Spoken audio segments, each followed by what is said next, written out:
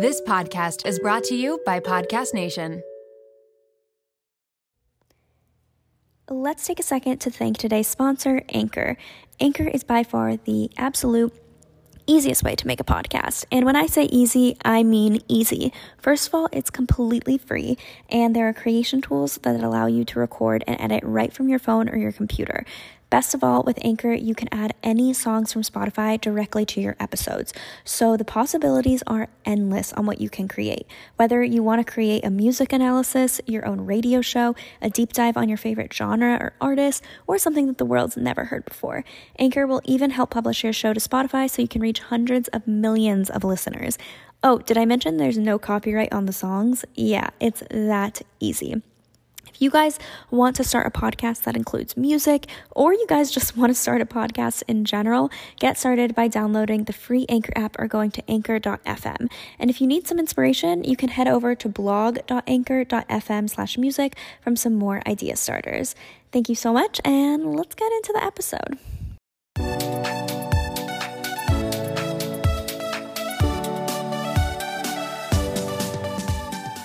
Hello, everybody, and welcome back to the Real Podcast with me, Natalie Barbu. Today's episode, I am interviewing Josh Landan. Josh Landan, if you guys don't know who he is, sold 2 businesses in under 2 years to 2 alcohol giants. 222, if that's your angel number. No, I'm just kidding. But Josh has raised over $42 million. Yeah, $1 million to date for his numerous businesses without any venture capital. And if that doesn't sound super impressive to you, I don't know what will. I'm currently in the process actually trying to raise money for my startup, Rella. If you guys didn't know, we just started a separate podcast all about social media tips for it. So you guys should definitely check it out. But for Rella, we're actually talking to different people and trying to raise money and trying to get investors, whether that be angel investors. We're talking to some venture capitalists, but we're kind of doing a friends and family round to start. And 42 million, let me tell you, it's not easy. He doesn't make it sound easy, but it's incredible at how many people believe in him, and rightfully so. You guys will see. He also just sold Ashland, which is his hard seltzer company, to Anheuser-Busch after only 11 months building the brand. That's right. Less than a year building the brand, and he already sold it to Anheuser-Busch, one of the largest alcohol companies in the world. He sold his first business to Coors for Just take a guess on how much money he sold it for $100 million, and he started out as a surf filmmaker. So it's not like he was in the, business of startups before. He wasn't in the business of venture capital or, investing or anything like that. He didn't have connections growing up. He didn't go to college, and his story is really incredible. He's someone that you can tell really believes in himself, and I think when you are starting a company, that's something that is crucial. I feel like you have to be confident in your company. You have to be confident in yourself, because other people can see that, and he just radiates like, yeah, I'm going to do this. Like, I'm going to build a company that will be sold for $100 million. You're going to want to invest. And honestly, like, it's so inspiring, especially as someone who is currently in the process of trying to raise money. It's really incredible. He is a self-taught genius at capital raising, so I was happy to dive into that. And he has investors like Lauren Everett, the Salty Blonde, Ali Grant, Chris and Lauren Lane, actor Adam Devine, and a bunch of other people you guys can find on his website. But honestly, I was most surprised at how chill and down to earth he was.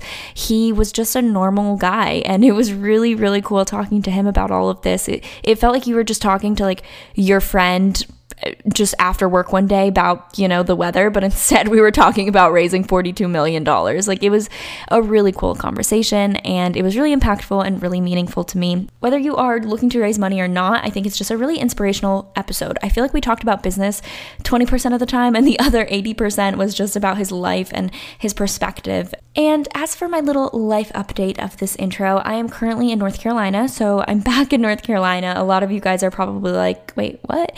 And it's because I had booked this plane ticket before I even left for Miami. I was planning on coming back here because, if you didn't know, I'm currently renovating a house, and I'd love to do a whole episode on that if that's something someone's interested in. I'd love to have Chloe, my sister, on the show so that she can kind of do a deep dive into what it's like to renovate a house, because I definitely have to give her majority of the credit while I am fronting the bill. She is doing most of the work, I would say, in the sense of like the budget and picking out selections, and I'm kind of just signing off on final approval, but she's definitely the brains behind it. So I'd love to have her on a podcast, but I'm back here because there are some updates with the house and I just wanted to see it and be here for selections. And also I really wanted to see Bambino. He's here with my family, and a lot of people were like, well, why don't you bring him with you? And when I got him, he was kind of like my dog / a family dog. We never discussed exactly whose he was. I was like, I really, really want a dog.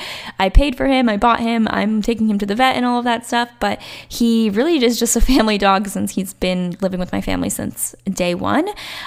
So my mom is absolutely in love with him. And she's like, you can't take him to a small apartment. He has to be here with like a big yard and to run around. And, he doesn't have to go in an elevator. So for now, while the weather is warm and until my house is done, TBT, we'll see where he goes after that. But I just also felt bad taking him away from what he knows. He's grown up here. I know he's only 6 months, but he's been here for a while, and I just felt bad taking him away from that and bringing him to an apartment with only one person when here he has a dog and literally like 5 people around at all times. So we'll see, but I miss him so much. So I'm planning on coming home literally like every 3 weeks, once a month. I feel like that's a good option, staying here for a week, especially while my house is being done and because I just miss him so much. So kind of that's the update here. But being back here in North Carolina, I realized like I am so glad that I am forcing myself to get out of my comfort zone and go to a new city and a place where,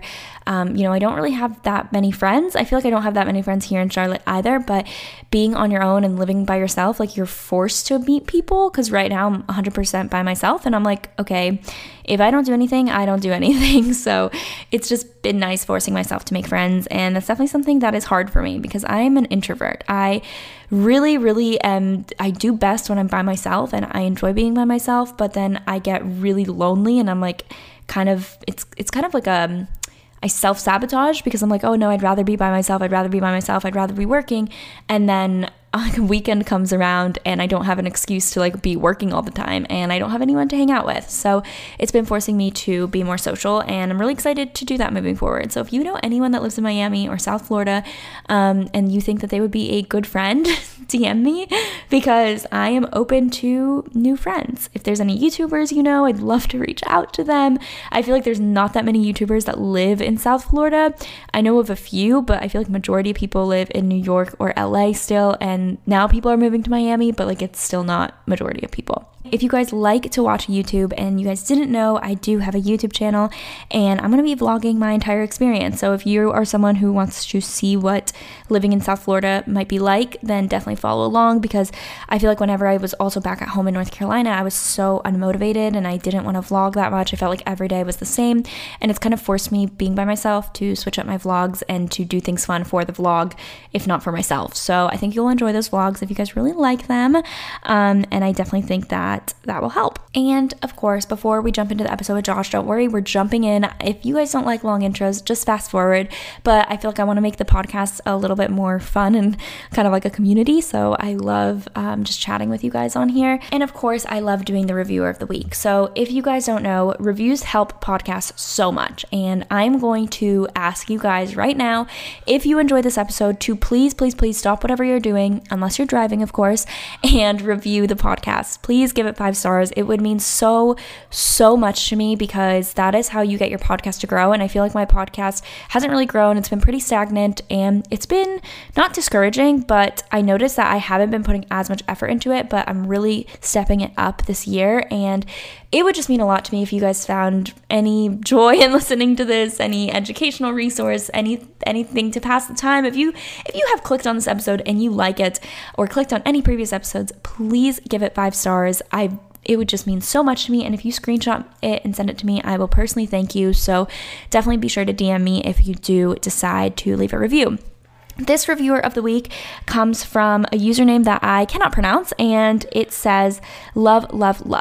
I am planning on working in advertising, and this podcast has helped me prep for the transition from college to the real world.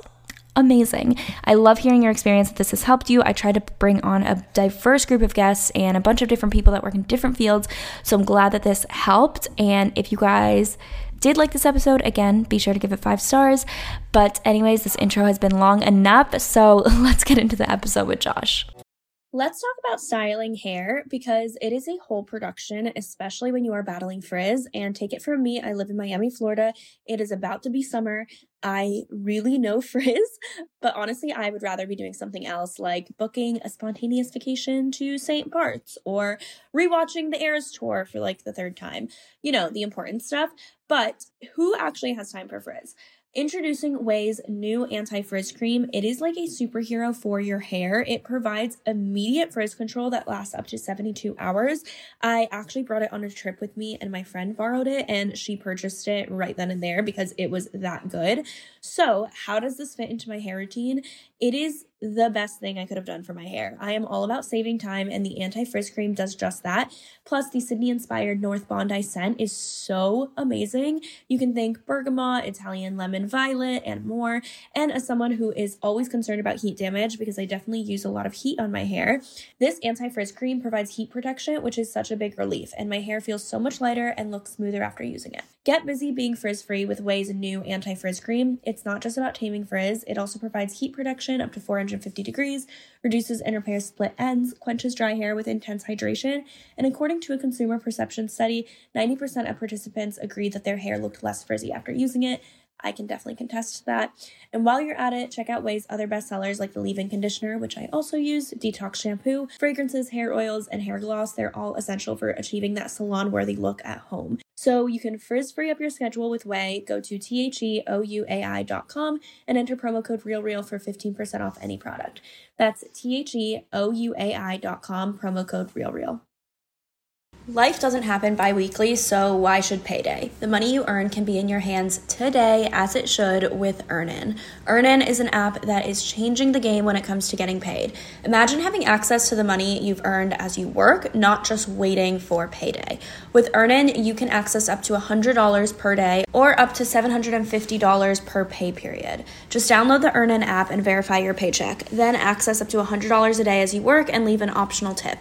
Any money you access plus tips are automatically repaid from your next paycheck. So think about it. The next time you're planning a special night out, you need a last minute gift for a loved one, or you face an unexpected expense, like maybe a trip to the vet. Earnin has you covered. For me, it's about having the flexibility to handle those surprise expenses that life throws my way. So whether it's unexpected bills or needing to cover rent when things are tight, Earnin gives me peace of mind knowing that I have access to my hard-earned cash when I need it most. Make Earnin a part of your financial routine and join Earnin's over 3.5 million customers who say things like, when I think about Earnin, I think about financial stability, security. It gives me a lot of peace of mind. Download Earnin today, spelled EARNIN, in the Google Play or Apple App Store. When you download the Earnin app, type RealReal under podcast when you sign up. It really helps the show, so please don't forget that step. RealReal under podcast. Earnin is a financial technology company, not a bank. Subject to your available earnings, daily max, pay period max, and location. See earnin.com/TOS for details.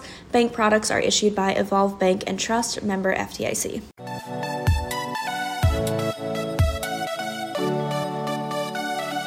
Hi, Josh. Thank you so much for coming on my podcast.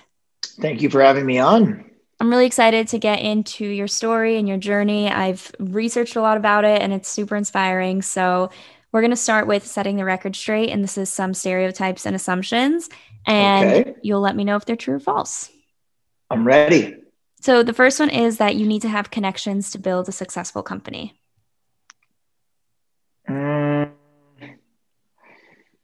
False. Because, I didn't know anything about beer or, anything about the alcohol business at all when I started St. Archer. So, I guess the connections came, like the athletes that I started the brand with, I guess there was connections there, but I had not one connection to the alcohol business, zero. Yeah. So I just made all of the connections. But I've never been like a big networker. Right. I hate that actually. Yeah. I'm not that person. I feel like it should come naturally. Like if you meet someone and then obviously you form that connection, but I'm not a huge fan of like the cold email or no. getting lunch just to pick someone's brain. Like, I don't know. I'd No. rather have it be a natural connection, and then you can, see if you can network that way. But yeah, I don't think that you need connections. Connections will come also as you like build your business, I think. Yeah. I think it's, it's easy for people to kind of get lost in that. It feels like a used car salesman kind of. Mm-hmm. Yeah. And I'm definitely not that. So yeah. I would rather be in the corner with my wife and friends than like, I don't know. Right. I've never been big in that. And the next one is that everyone can be an entrepreneur. False. Yeah, I agree with you. I mean, it's funny because I've spoken to a few like entrepreneur, like whatever master's programs, one at USC, the Marshall School of Business. I've been there a few times and spoken to the students. And funny thing is I never went to college. So I'm kind of standing there going, I don't know what the fuck to tell you really. I'm like the last person I shouldn't even be, shouldn't even be here speaking to you about this. But I think I think being an entrepreneur is first of all, it's not everything that everybody thinks it is by reading the magazines. And it's a lot of it's personality. Mm-hmm. And like personality comes through in your drive and work ethic. And I think in a lot of, and just like your personality to, authentically lead people with whatever your vision is, right? Like, I think those are God-given abilities. I do not believe they're learned. Mm-hmm. I think you can either do it or you can't. And right. It's just like when I was a filmmaker, it's like either you can tell stories authentically through film or you can't. Mm-hmm. And that's just period. Right. Yeah, and it's the same thing being an entrepreneur. Same thing. What personality traits do you think an entrepreneur has? I think everybody's different, but for me, a lot of it is just that I think the successful ones have that personality where everybody, for the most part, believes in your authentic message and follows it. Mm-hmm. That could be raising capital. That could be like running, leading the day-to-day business. Ultimately, if you're in an acquisition, the folks that are acquiring you, do they believe in where you want to take the company, and do they like being around you, right? Mm-hmm. Do they believe in what you're trying to do? And I think, those are probably the biggest things. I think that's all God-given. Right. Like it really is. And it's not even an arrogant thing. Like I'm definitely don't think I'm any better than anybody else. If anything, I'm just like everybody else. I've just like had this vision and drive and work ethic and personality to kind of used all those things to my advantage. But I think that's pretty much it.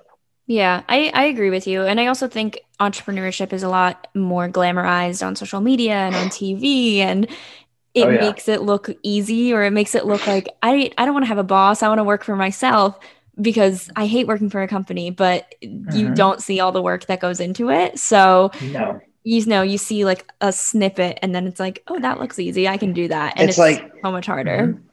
It's ridiculous. Yeah. Yeah. And the next one is you need experience before starting a business. No. Right. Yeah. Like, I mean, I didn't have experience as a filmmaker, and I was a working filmmaker for 10 years. Mm-hmm. I didn't have any experience at building businesses, and I've done okay. Yeah. So like so definitely not. Yeah. And I'm curious, what were you interested in being when you were younger? So when you were growing up, did you want to be a filmmaker? Did you want to be an entrepreneur? I really only wanted to be three things. And like, I don't even think I've ever wanted to be an entrepreneur. Mm-hmm. Like I've never even say that. Like when people ask me what I do, I don't say I'm an entrepreneur. It sounds stupid. Right. Like I just say, yeah, I'm in the alcohol business. Like I don't I feel weird saying that. It sounds like you're unemployed. Yeah. You know, like it's, I think, so I wanted to be a sportscaster when I was a kid. Okay. I love sports. I'm a huge Philadelphia sports fan. So I love sports. And so I wanted to be a sportscaster. I mean, I guess it's not out of the cards yet. You never know. Like and then I wanted to be a filmmaker, and I still am. Like all the films for the brands, from St. Archer to everything in between to Ashland. I've made all the films, every single one of them. That's So awesome. but yeah, I never really wanted to be an entrepreneur. I guess looking back, I always thought it was exciting to talk about like doing a t-shirt company with my friends, or I was always excited about those things. So I guess that spirit was there of doing something on your own and kind of building something. But being a filmmaker is really entrepreneurial, right? You're doing it all. You're especially making documentaries. You're creating all of it. You're finding a way to like pay for it. You're getting distribution for the films, however that is. And so it's kind of, it's kind of led me to that. But I've only really wanted to do two things, I guess. Yeah. And you did start as a filmmaker. You said that you were doing it for 10 years. Is that right? Yeah, about that. A little bit longer. So how did you make that transition then? Because filmmaking and working in the alcohol business are very, very different. Yeah, So how do you make the transition to, because you first started a beer company, right? I did. And then hard seltzer. So what were all those like transitional moments? Was it a lot different than And you there's expected? probably four companies in between that, five. Oh, wow. What other companies have Mhm. you started? So after St. Archer, I did a company called Villager Goods, which was an organic coconut water and organic kids juice called Little Villager. And then I co-founded a alcohol distribution business here in San Diego called Scout Distribution. Then we started another brewery called Harlan, and we have a wine business called Claxton Cellars. And then I did Ashland. Wow. So you've dabbled in everything alcohol also. I feel like Mm-hmm. brewing, distribution, seltzer, beer, wine. Mm-hmm. That's awesome. Mm-hmm. So how did you Everything. how did you go from filmmaking to then the alcohol business? Yeah, I mean, it wasn't like I just had the idea for St. Archer. I was on a surf trip, and a friend, a tequila company asked a friend to be a part of their brand as an investor and ambassador. And he asked me what I thought, and I said, why don't you do a beer? And better yet, why not a craft beer? Like we actually drink that. And a light bulb went off, and I said, I wonder why there's never been a craft beer like from our culture, Hmm. skateboarding and surfing and film, art, photography, like kind of real, like living in the outdoors and what real like California is, not so much like Pacifico on the beach in board shorts, California, which is total Hmm. bullshit. That's not even real. Um, so I said, why doesn't that come from us? And like, I'm going to do it. I Yeah. mean, I'm like, it's a craft beer. Like, how hard could it be? Well, it was fucking really hard. Yeah. How hard was Um, it? How hard? it was fucking hard. I mean, I think like it was really hard. My wife and I, we've been together since we were in high school. We're both 41 now. And, I think when I had the idea for St. Archer, my daughter was 3.5 and my oldest son was 6 months old. And I went home and told her I'm quitting making movies and we're going to move to Santa Barbara, San Diego, and build St. Archer, and I'm going to do what's called a capital raise. And like people are going to give me money to like build this company. I had no idea what Mhm. a capital raise was. And she said, okay, I'll find us a place to live. That's And incredible. it's beyond. Looking back, it was such an unbelievable thing to have that support. I think unconditional support. I think maybe I didn't even appreciate it as much as I do now, right? Like once you reflect back on it, it really was an unbelievable thing. The whole thing was unbelievable. I Hmm. think, raising $3 million, and I didn't even know. I wasn't a brewer. I didn't know anybody in the beer business. Like, and people gave me $3 million to build a craft brewery in the most competitive beer market in the country. Did you know how big your company was going to be? Because I mean, $3 million is obviously not a little bit of money. So people must have Mm-hmm. believed that you were going to start something They big. did. Did you believe that yourself? Always. That's the funny thing is, like, when people say, like, man, can you believe this has happened? I would say, yeah, yeah. I mean, yeah, like I always wanted to do, if I wanted to do something small, I would have built a craft brewery in Ventura where we're born and raised, right? It's a 100,000 person town, a small little coastal surf town in Southern California. And I would have just done it there. But I wanted to be in the biggest pond and be the biggest fish in the biggest pond. And Mm-hmm. that pond is San Diego. And so for me, my plan was to always be, I always thought I would be successful whenever I kind of found my, like, whatever I was going to do. And I always believed that, and not in an arrogant way. I think more so just like a confidence way. Like, Yeah. I knew I believed in myself to do something that was special. And I Mm-hmm. wholeheartedly believed it. Like, it wasn't bullshit just feeding my ego. Like, I just kind of believed that I would do something. Mm-hmm. And luckily Janine did too, right? Like, that's a big deal. Yeah. Because I think a lot of this stuff ends with the spouse, right? Mm-hmm. Like, you could have all the confidence in the world, and when your wife or husband says, "Are you out of your fucking mind? We're not going anywhere. We have Yeah. 2 kids," and like, what do you mean? I think that happens more often than not. Yeah. And so, yeah, raising $3 million, like, I thought, but in the craft beer business, that's not a lot. It's really expensive to build breweries from scratch. And so it wasn't a lot. It's not a lot. But yeah, it was crazy to do it. Mm-hmm. How did you approach people to raise that money? So you, especially because you didn't have experience in the industry, you weren't, working at an alcohol company beforehand. So how did people trust you to with this $3 million, or how did you first raise this 3 million? Were you just pitching to anyone you could? Yeah. Were you strategic with it? I mean, literally anybody that would give me money, I was Yeah. like, great. Um, I think, I get this question a lot, right? Because I think it sounds amazing to go get $3 million to build your business, right? But really, they're investing in you, right? Right. Like, nobody knows about craft beer. Mm-hmm. I mean, I didn't know about craft beer, right?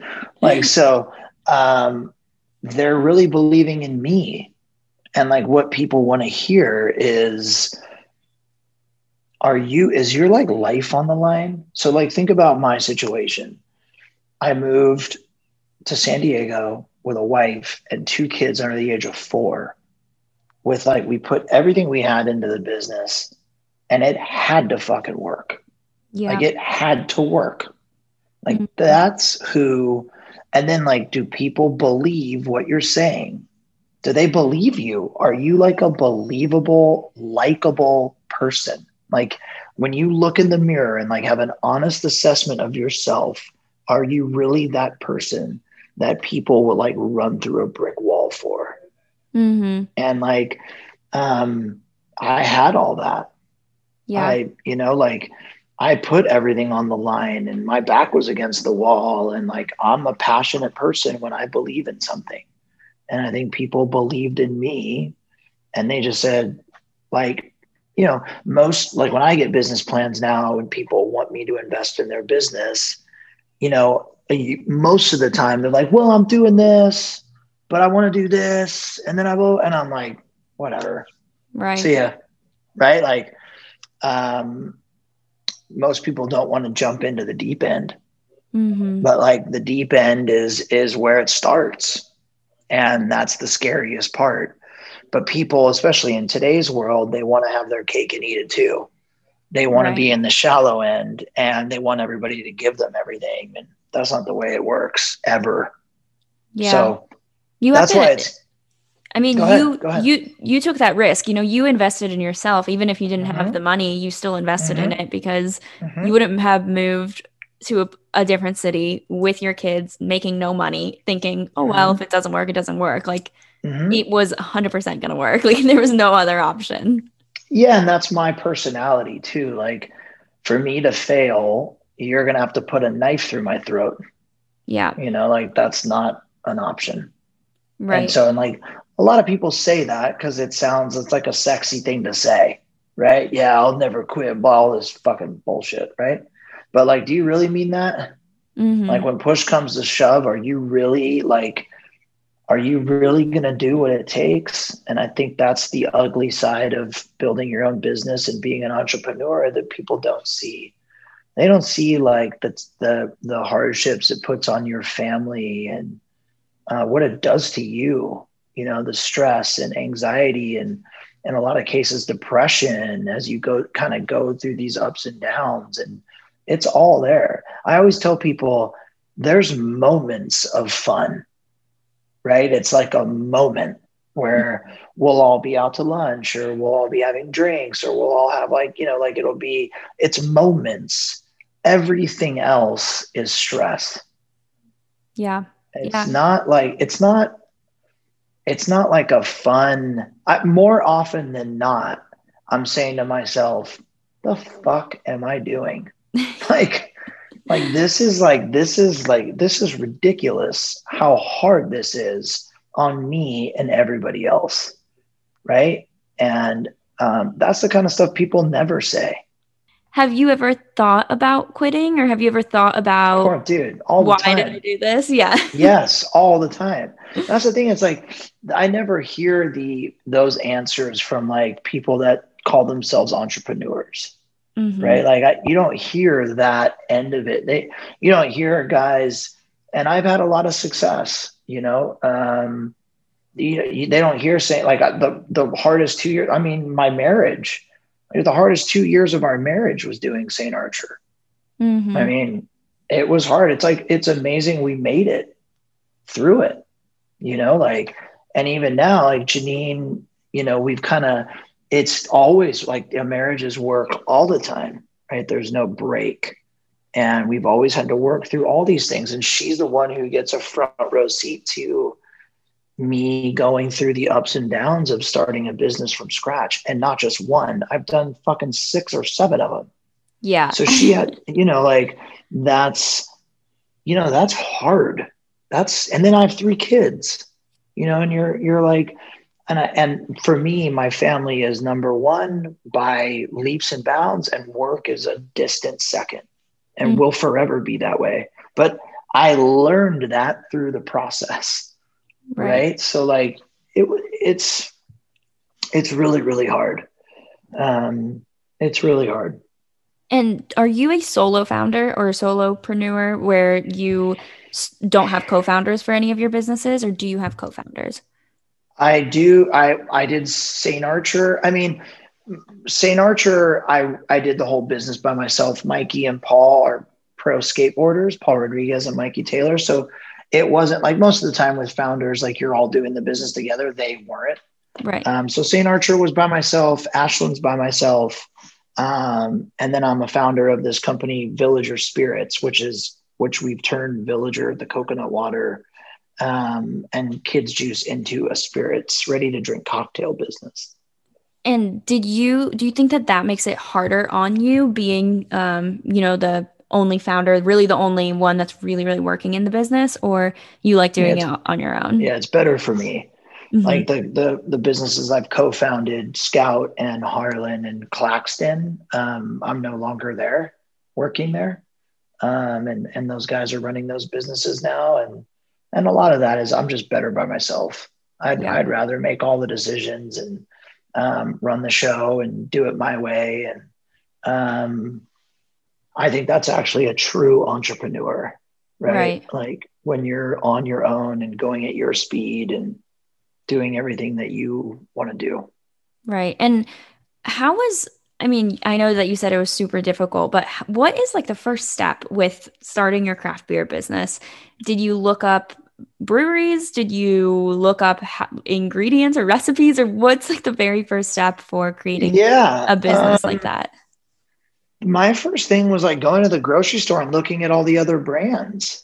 And like what was there? Like what, I saw a whole as like there was no brand. Like coming from skateboarding and surfing, those are some of the best brands in the world, right? Like so that's like what I came from. That's where my films came from. That's where all my friends are. Like so that's what I grew up in. And so I just didn't see like a brand like I would see in skateboarding in craft beer, right? Where it just wasn't there. Like they were basically commodities on the shelf. There was no reason why you were buying a Ballast Point 6-pack. No reason. There's no reason why you were buying, right? Like it was there and you wanted an IPA or whatever it is, right? And but there was no brand around it. There was no story around it. There was none of that. That was made available to the public. And I thought I could do that. And but recipes, like the beers, I hired brewers. So like I have never had like a huge hand in what beers we should make, or for me it's all about the brand. Yeah, I mean, you're a natural storyteller. So you've worked in filmmaking. You're branding expert. So how important was that though to tell a story through Ashland and through your other companies as well? Was that like always your number one priority before anything else? The number one, yeah. Like I think the aesthetic of it, the packaging, and is always I do that first. And then I think it's like just having a brand that people can connect to that looks good. And when you have a lot of friends like I do that are a part of these businesses with me that are influential and they're telling the story of them owning it and being a part of it, which they are with me, people gravitate towards that. There's something there. Like there's warmth to the business instead of just like a faceless nothing like White Claw or Truly. Right? Those are faceless nothing brands. Yeah. I feel like if I go to the grocery store and I buy alcohol, it's like I'm picking up what's on the shelf. But I recently just bought this spirit, these liqueurs. They're called Haas. I don't know if you've heard of them. No. It's like I think it's a German brand, but I bought it because of the branding. I got it because it was so beautiful. The packaging was gorgeous. Even the way it came with a magazine, and it was like Spotify playlists for That's awesome. This flavor. And I loved that. Like I will spend more money on something like that because it's an experience. Dude, for sure. Definitely.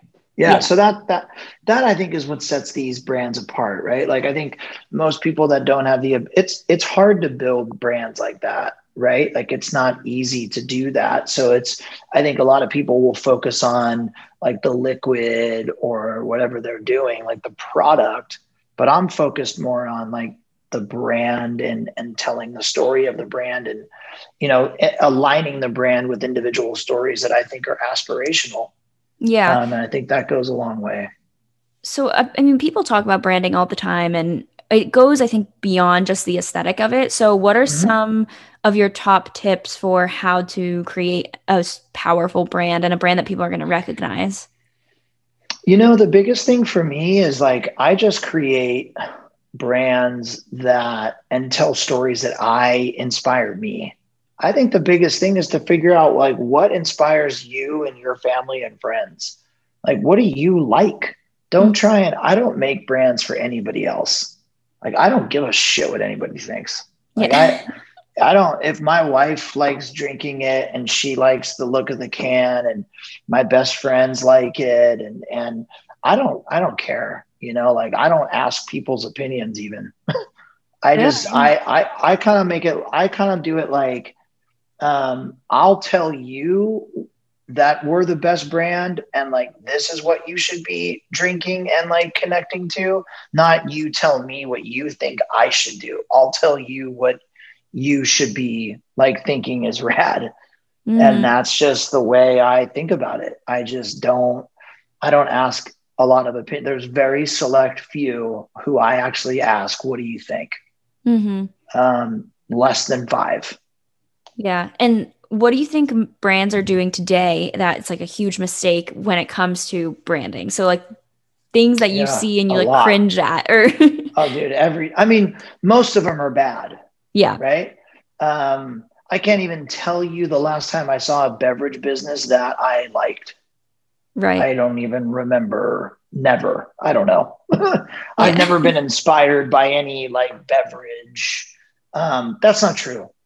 That's not true. When Ballast Point was like on their run and they put beer in cans and the Sculpin was like going crazy, that was very inspiring. Um, but most of my inspirations come from skateboarding, Mhm. and to a small degree surfing, but most of it comes from skateboarding. Brands that my friends are creating and the aesthetics that they create from, the early Brixton to Supreme to Illegal Civ to Girl to FA and hockey. All those brands are what inspires me, not so much beverage or food. I don't know. Yeah. But I think there's a lot of mistakes. I think one of the biggest mistakes, especially in today's world where people try and attach celebrities to their business, right? Where they, some of the guys and gals that are a part of these businesses with me, I hear the stories, right?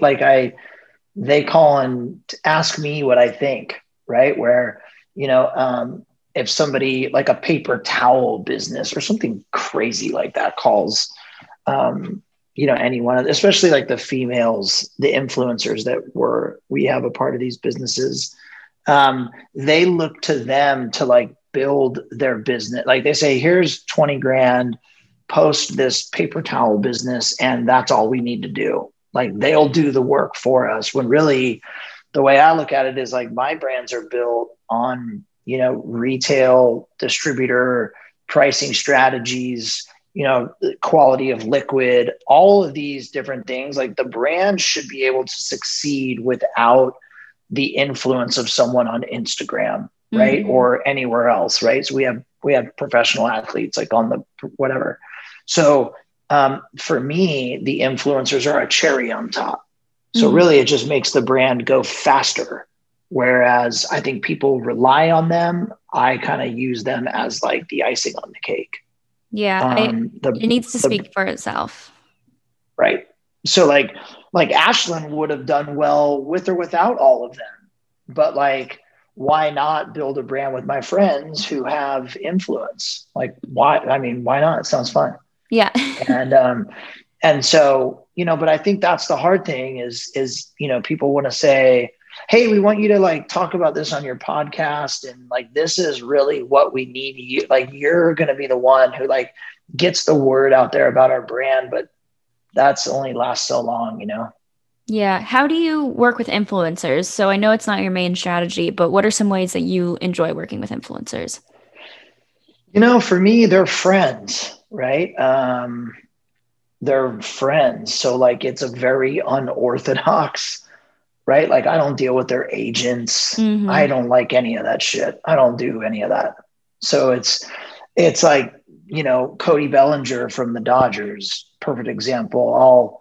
We're just texting like, what up? What's going on? Blah, blah, blah. How's everything? And then like, we'll just, I'll be like, hey, we have a new flavor of Ashland, throw it on the gram. Okay. That's it.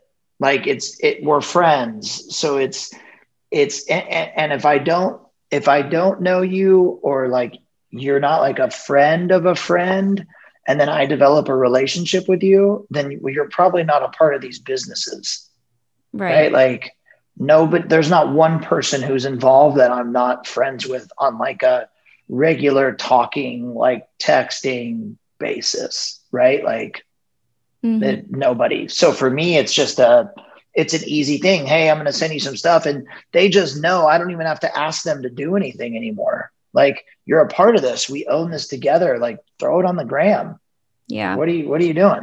Like, what else are you doing today? Yeah. Like you're at the pool, you're drinking one, just come on. Yeah. Right. And that it's just a natural deal like that. And I think that's a very unique relationship with some of these folks. And these people have also invested in Ashland, correct? All of them. So you've raised 42 million with Ashland, is that right? Or was that with your other? For all my brands combined? For all your brands. Okay. Yeah. So I guess the biggest thing when you are asking your friends for money, because I know honestly talking about money can sometimes be uncomfortable or uncomfortable. Yeah. So do they just believe in you and they know that what you're going to create is great and you ask them for money? Do you have a formal pitch deck? I'd love to know like the details on how to go about that.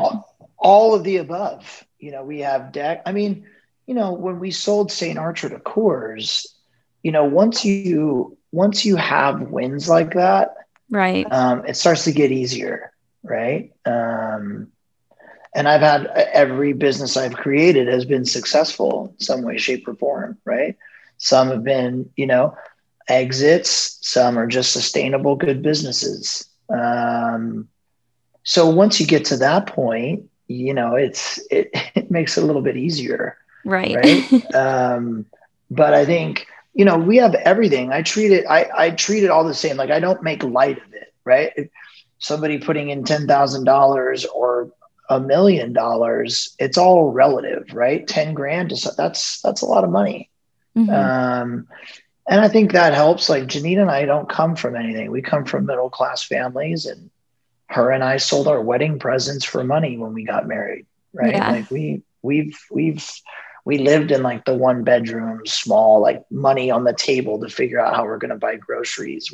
We did all that, So I don't take it for granted folks putting their hard-earned money into me, basically. So they get everything, like a pitch deck. And if we have samples, they'll get all that. And, our decks usually look really gorgeous. Kind of goes with the brands and, I mean, at the end of the day, though, all that aside, they're investing in me. Right. That's just, yeah. When you invest in other businesses, are you mainly investing in the founding company or the founding team, I should say? Or is it also you're really looking to see if it's obviously like a good product or a good service? But what do you mainly look at when you do investments yourself into startups? I haven't invested in one business. Okay, so you don't invest in businesses then? I would. Yeah. I just haven't met somebody who I've said, yep, they're going to do it. What would you look for? And I haven't seen, I mean, like I said, I just want to like talk to somebody and go, I fucking believe this guy or girl. I just believe them. I just believe they're going to do it. That like, you can see it in somebody's eyes, right? You can tell you're like, this is special, and I haven't seen that yet. I just haven't seen it. Or there's been a couple situations where it just wasn't just something I was interested in, like there have been a couple there's one that I wish I would have done, and not because of money. I have a couple friends who have started some restaurants called Board and Brew down here. It's a walk up, like fast casual sandwiches and beer on draft. And then they went on and opened another Mexican fast casual place called Casero here in North County, San Diego. And they did it, like they did it, and it's successful and people love it. And I wish I would have just done it to show the support. Right. But it just, like I just should have done it.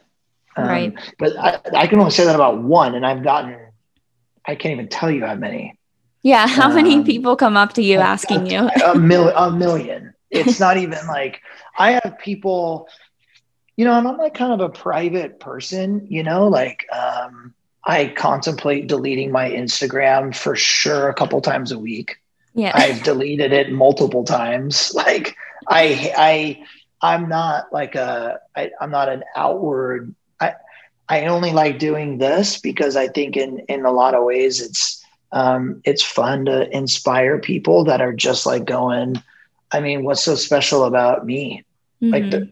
there's nothing special about me. I'm just like everybody else. Like I just did it. Mm-hmm. That's it. Literally, that is it. Like I was an awful student. My parents weren't rich. I didn't have like all these famous friends that just connected me to all this shit. I didn't have anything. I didn't have Mm-hmm. anything. And I Yeah. think a lot of people get, a lot of these people that are unrelatable, that are being interviewed in some way, shape, or form. But I'm just like everybody else. Mm-hmm. And that's what I like about it. But I have people like, so I'm not like the most accessible person, right? Like I'm just not, I guess. I don't know. But like I've had people give me business plans dropping my son off at school. Oh my I'm like, gosh. I'm taking my son, what are you like? And he's like, Dad, Yeah. like why is this guy like handing what, they understand now, they're the ones who are like, when we're at Costco and we see someone buying Ashland, they'll say, my dad started that. That's my Yeah. dad. Right? Like, I'm like, guys, yeah, but I think, people are, they're hustling, but I Mm-hmm. think there's an appropriate time and place for all that stuff. Yeah. Maybe your kid's school is not one of them. Probably not the best place. Yeah. Yeah. And I feel like also like how you were saying how you like being on podcasts to be inspirational. I think that's something I always try doing with my podcast is really highlight the realities of whatever career path the person I'm interviewing is on. And a lot of people that listen, I feel like are so scared to start, and they're scared to start for Yeah. at the right Scary. time. It's like, oh, Mhm. well, I just need this to happen, or I just need this to happen, or I don't have a business plan, or I'm too scared to quit my job, or whatever. There's always Yeah. excuses. There's always, oh yeah. Yeah. So, did you ever start at any right time, or No, did you have a business plan? Did no, you just started? none of the above. Yeah. It's like, it's like the best comparison is getting married and having kids. Mm-hmm. There's never the perfect time. You never have enough money. You're never ready for what it means to be a parent. You just fucking do it. Yeah. Like, just realize, just shut up. And like, are you in love with the person? And do you want to like spend the rest of your life with them? Great, get married. Mm-hmm. Like, you don't need this and that and all this bullshit. Those are just excuses. Like, that's just like kid. You want to have kids? Great, have them. Because it's Mm-hmm. not going to get any easier. And Right. like, if you can pay the bill, like, dude, just work harder, right? Like, just work harder.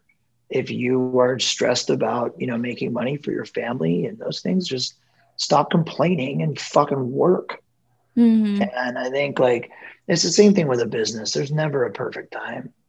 If there Yeah. was perfect times for everybody, everybody would have multi-million-dollar businesses, Yeah. I mean, I completely agree. And if it was easy, right? everyone would do it too. Of course. I mean, but I think, like, I think a lot of ways, I think like with school, like if people listening are in school, in college or fresh out of college, like, or even whatever age you are, like, I think it sounds great to say, I want to be an entrepreneur or I want to like be a business, all these things.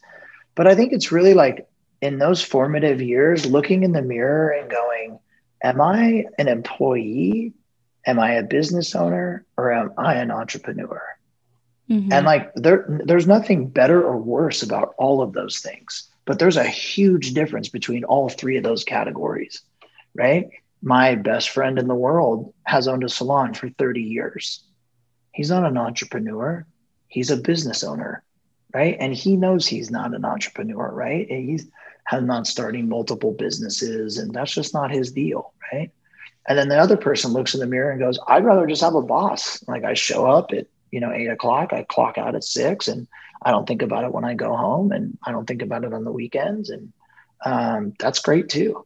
But Mm-hmm. I think like half the battle is just looking in the mirror and going, who am I? Right? Yeah. Like, who am I really? Right? And forget the ego and forget like you wanting people to tell you how amazing you are. Like, that's really the real question to ask yourself.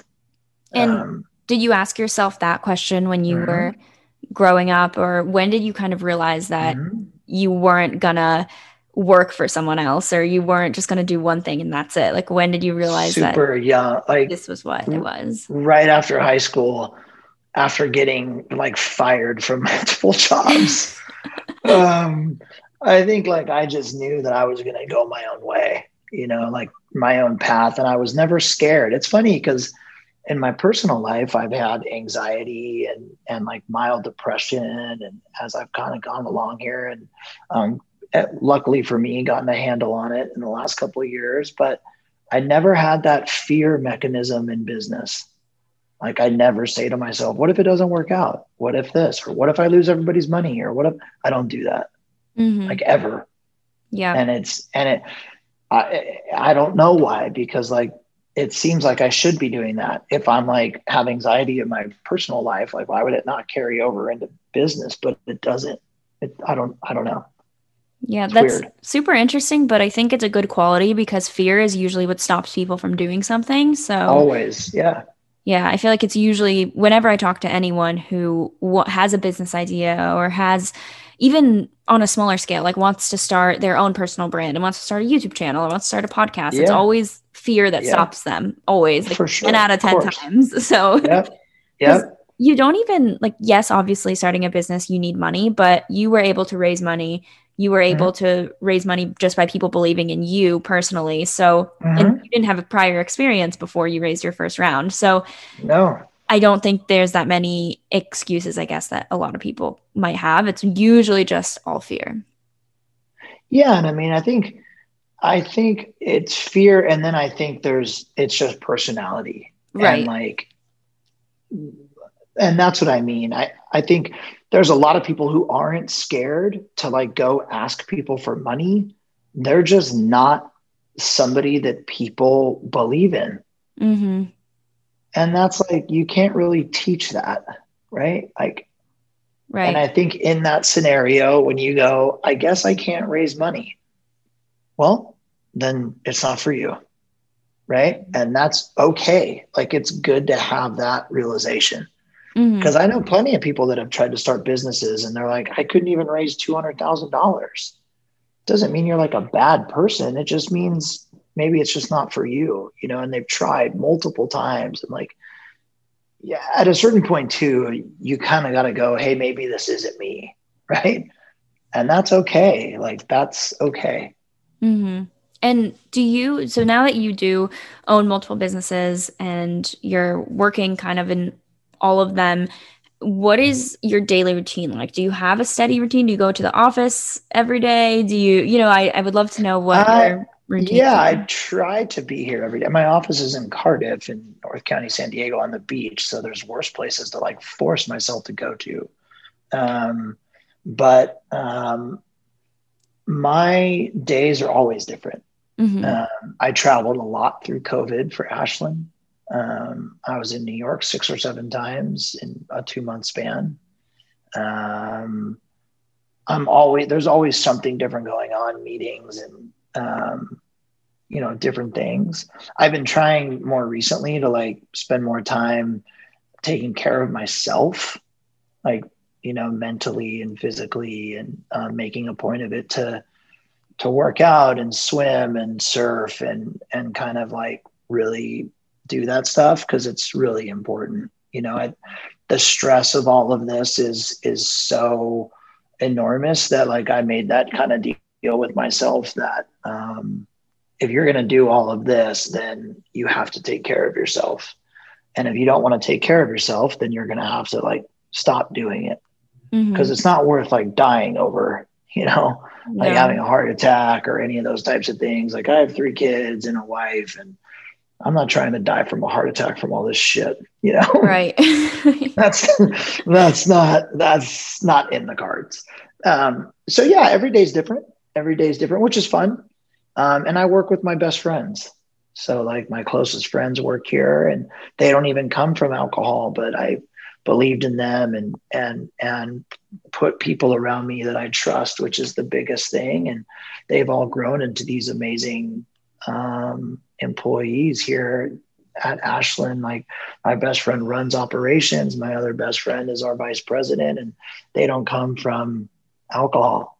but they're, vital to the success of the business. And it's really like basically I've created a clubhouse for myself and That's awesome though. in these businesses with the people that I love the most. And so it's been awesome.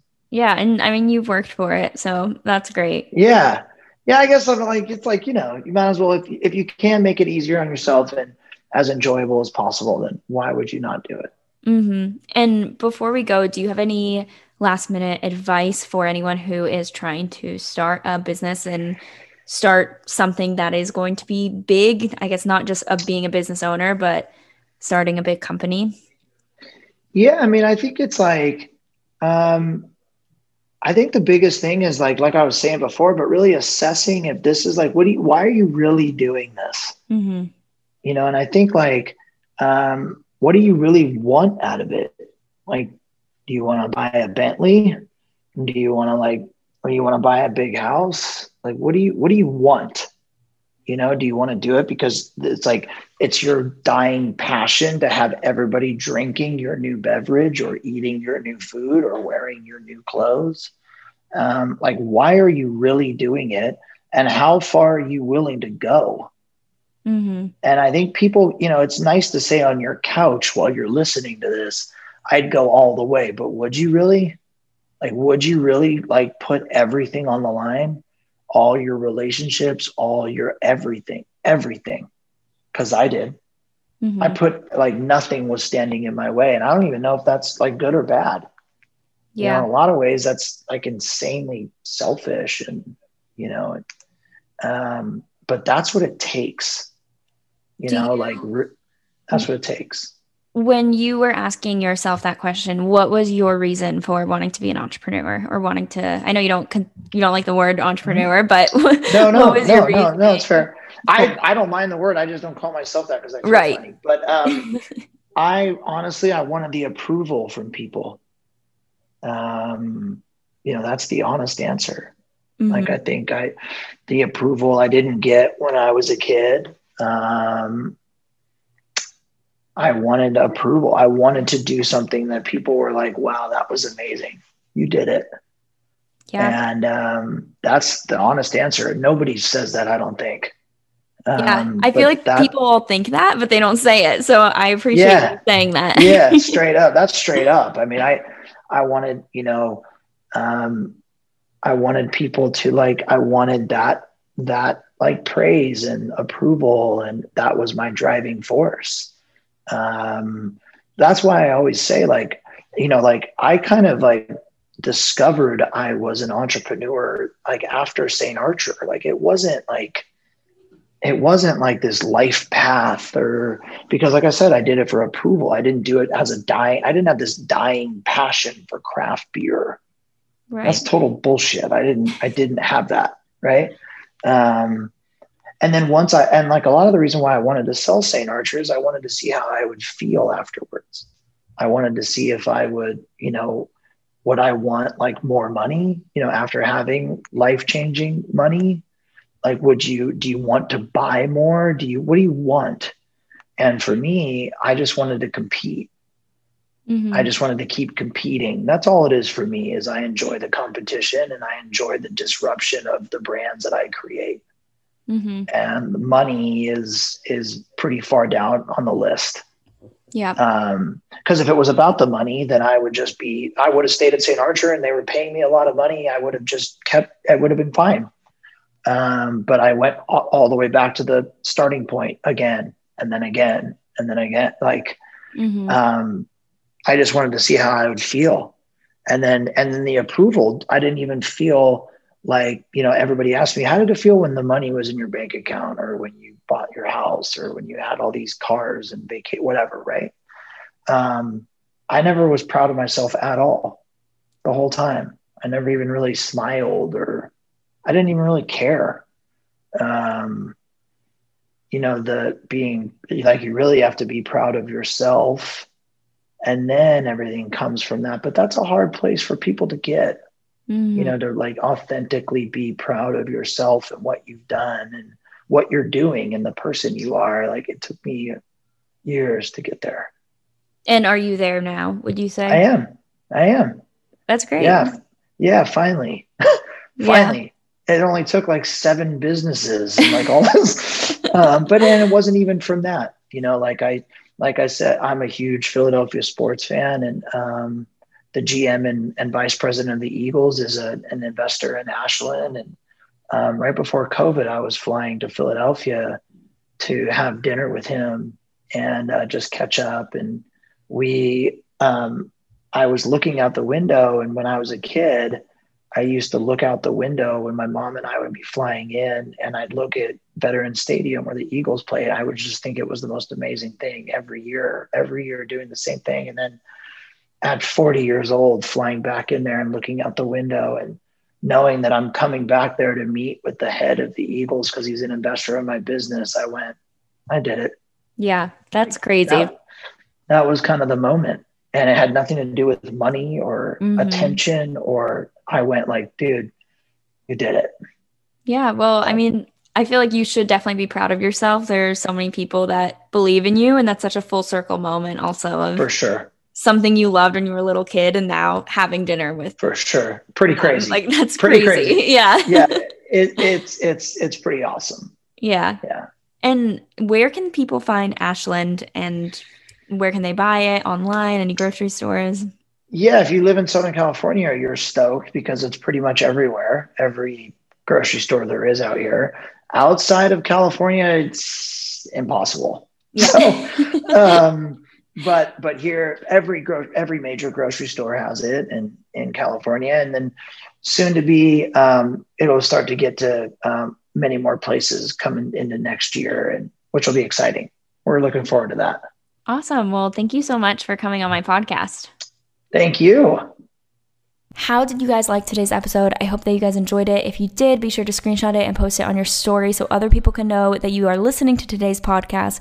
Give it 5 stars on Apple Podcasts. That means a ton. It means so much to me.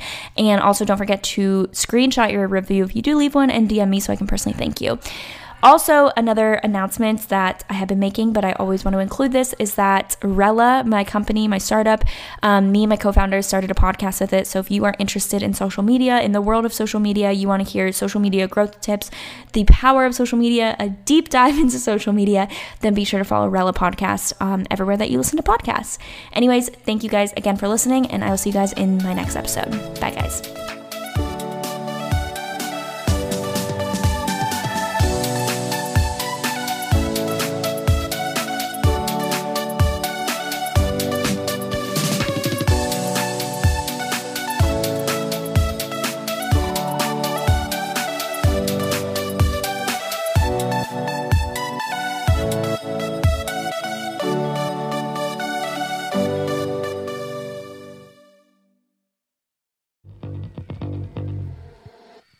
Hey, my name is Lovan Rumpf, and I've been working my ass off as a celebrity stylist by day and a podcast host by night. At the Low Life Podcast, it's all about keeping it real. We're talking fashion, beauty, to religion, sex, drugs, mental health. I mean, there's no topic off limits here, and vulnerability is mandatory. You can find my podcast, The Low Life, that's L-O, no W, everywhere and anywhere you listen to your podcasts. New episodes are out every Thursday. We'll see you then.